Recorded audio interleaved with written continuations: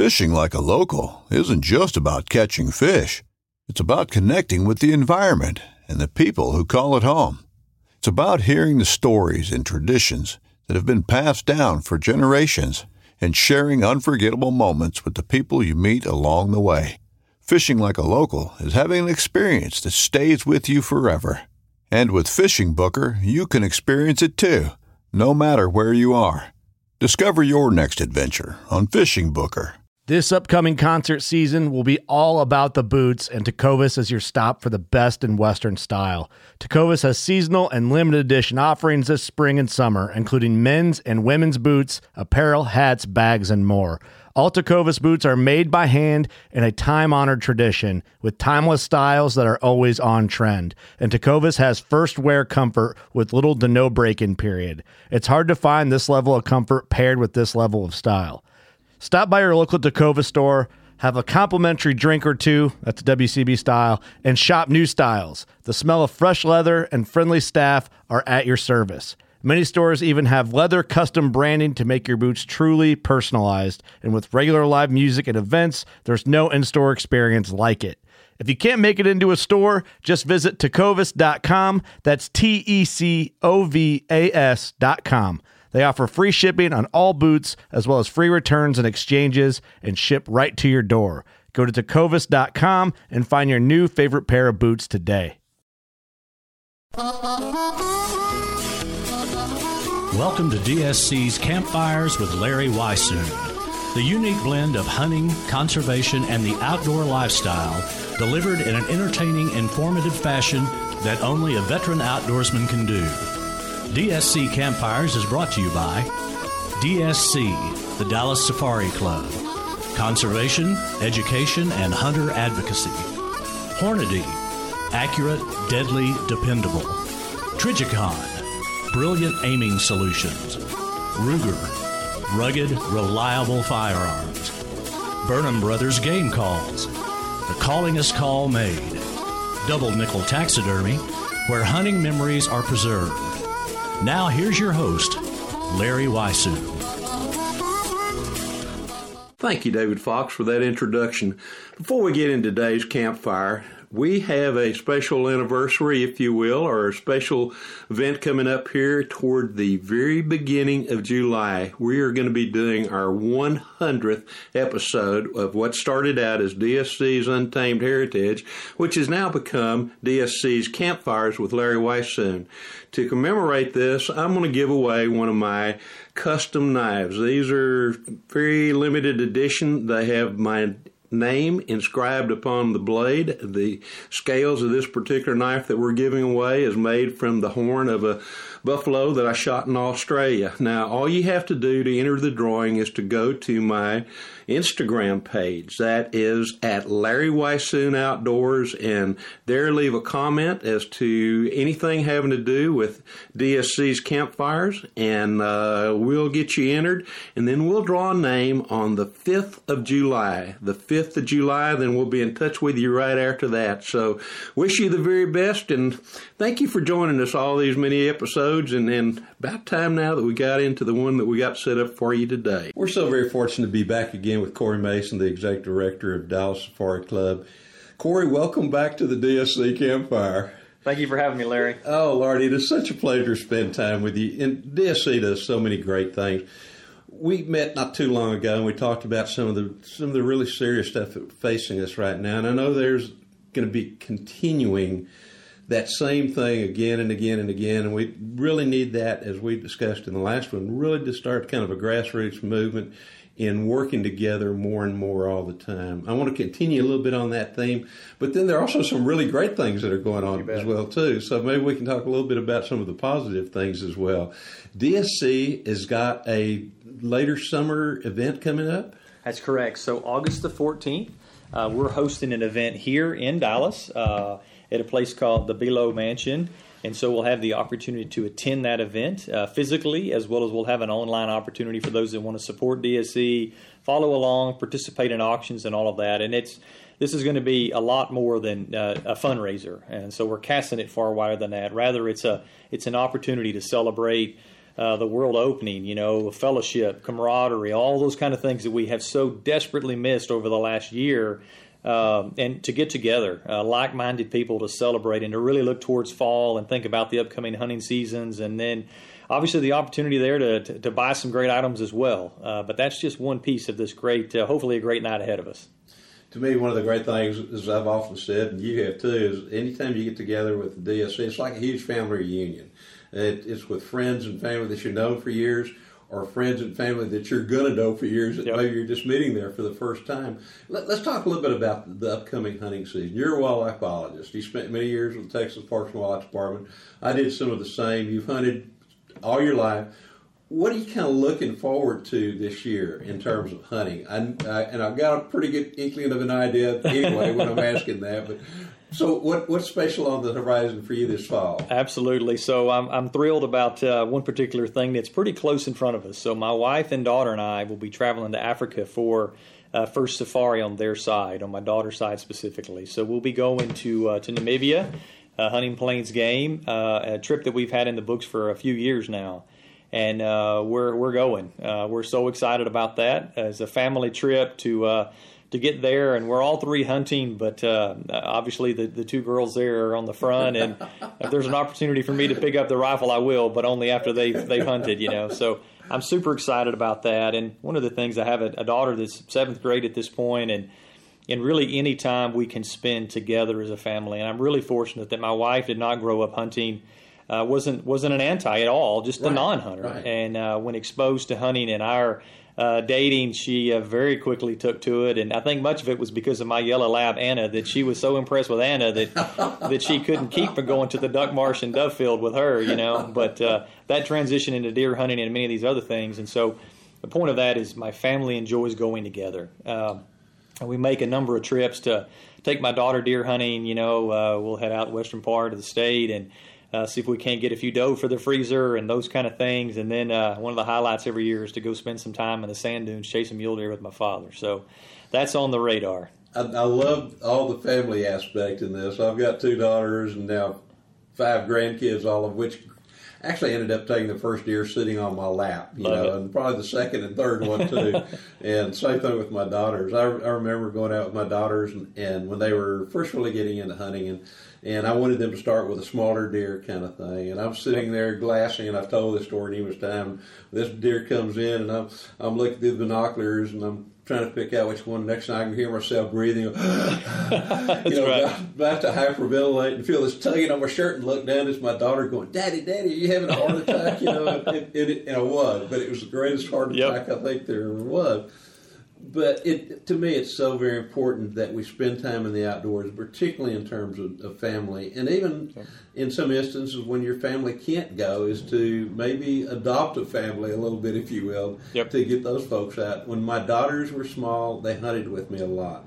Then for a while, I hunted with a whole bunch of other kids. And then as my grandkids came along, I started hunting with them. Well, now it's back to the point again. Now they're on their own, and so I'm about to start hunting with other kids again, kind of thing. But it's so very important. Those are so special, great times, particularly among family.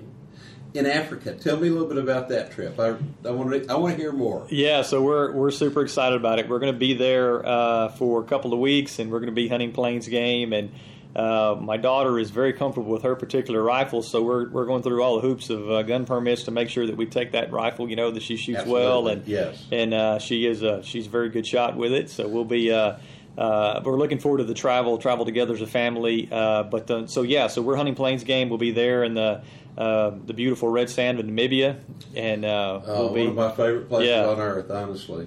So I'm so excited about it, and we have a number of opportunities that we're looking at. Obviously, my daughter to experience some things, and my wife, and we've had a conversation about if you had an opportunity to take an animal, and what would it be, and my wife's is really easy. It's the kudu she's looking forward to, Like how she thinks. Yeah, absolutely. And I really kind of have a thing for an eland that I'd love to connect with. Absolutely. And my daughter's answer is the most priceless of all of them. She said, whatever's the closest and I get an opportunity to take a shot at. I kind of like the way she thinks most of all. Exactly. She has the most perspective for sure. So we're going to have a good time either way. We're going to be together. It's going to be fun. Oh, absolutely. To experience that part of the country with your family. And then Namibia to me is one of those very special places anyway. It's somewhat similar to Texas, but so totally different.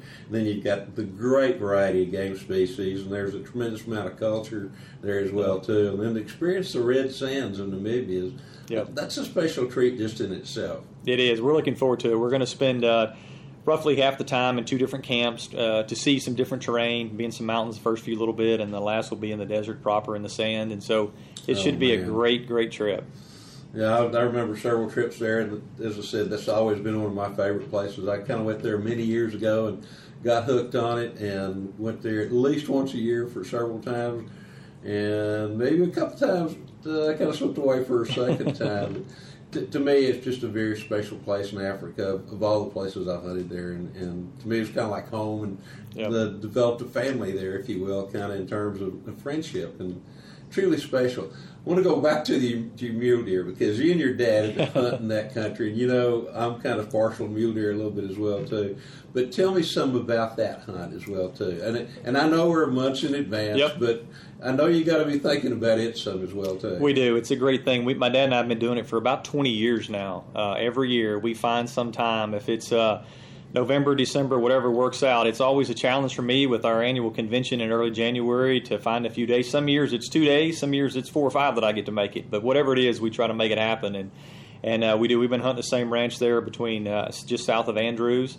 Not necessarily traditional mule deer habitat. When people look at a map, they don't think that's where I'm going to hunt a good deer. But we hunt hard. We hunt with some great friends out there that are just like family to us. And again, it's 4 or 5 days out in the desert, running the spotting scopes and binoculars, looking to trying to find an old big 6, 7, or 8 year old deer, and we're extremely selective just because we want to take the right deer. It's not about taking a deer, but when we find good deer, that country can grow some really big deer. I remember I worked as a biologist for that part of the country for a while years ago, and there were a fair number of lesser prairie chickens still there. And this before we had all the fancy satellite mapping things. So we would take a little 152 Cessna, and we'd fly across country and try and locate where the Chinook was. And I remember flying across an area, and there were 5 of the biggest mule deer bucks that I've ever seen in a group to this day. And you just didn't see very many at all. But I remember, and the pilot and I just sat there. We almost flew that plane to the ground, just kind of spin it over the top of it. Oh my God! Look at that one! Oh no, that one! Look at and every one of those deer was just absolutely phenomenal. And you're right; it doesn't seem like real mule deer country. It doesn't. There's people look at that country and they see obviously oil field, and they see cattle and big legacy ranches. And all that's true. But the great thing about it is those landowners, that, like many other places, they realize the value of those mule deer from both a ecological standpoint and in some cases a financial standpoint. And so they're making great decisions based on when are they rotating cattle through, and what density are they stocking cattle in, and when are they moving cattle? Do they have water in all pastures, etc.? So these are financial and ecological decisions landowners are making that positively benefit mule deer, of course, and many, many other species. And so it's great country. I tell so many people drive through that country and they just getting from A to B, whatever it might be. They sort of looking for the next gas station as they drive through there, But when you get out there and you sit on the side of one of those sand dunes and there's Chinook around you and you're just still right about sunset, it is amazing the diversity of wildlife. It is truly an opportunity to really learn a lot of things about that area too, just like you say, because it does not look like any kind of game country. You think maybe rattlesnakes, grasshoppers, and a few jackrabbits kind of thing. But it is truly amazing what is there. And I think because of the hunting, a lot of that country has been preserved to where it is right now. We still need to manage the habitat, but at least we've gotten away from, there was a while it just seemed like there was an effort to try to destroy as much of that country and turn it into dry land farming. And thankfully some of that is halted at this point. That's right. It's so neat, too, when you get out in that country and you realize with the cultural and heritage, with the perspective associated with that landscape. And you're out there and you find, Native American lots of hunting grounds out there, and you see those things, and you go up on the Cap Rock and you see fossils up there, in a place that gets 8 to 10 inches of rain a year, fossilized fish, so it's just a really unique place. It truly is. There's so much country similar to that, although totally different, similar in the fact that a lot of people don't even realize what the potential is or what is actually there until they spend some time on it. And I think that's something that we need to try to encourage more people to do, to get out and see these kind of situations, see this type of habitat, this type of terrain, and I think they'll have a much better understanding. And I think if we can do some of that, then maybe we can get back to some of the grassroots type things. I'll get it spit out here in a minute. And get more people involved again, and truly appreciate not the country itself, but the wildlife that's there, the culture that's there, and how important hunting is to creating that situation as it is right now and improving upon it into the future. One of the links that you and I share from past working with private landowners all across the state and far beyond is a very sincere appreciation of what landowners contribute to wildlife habitat. You look at some states where it's most significantly owned by, government lands, if you will, BLM or Forest Service or whatever it might be. And obviously the state of Texas, whatever number you use, it's north of 90% that's private land.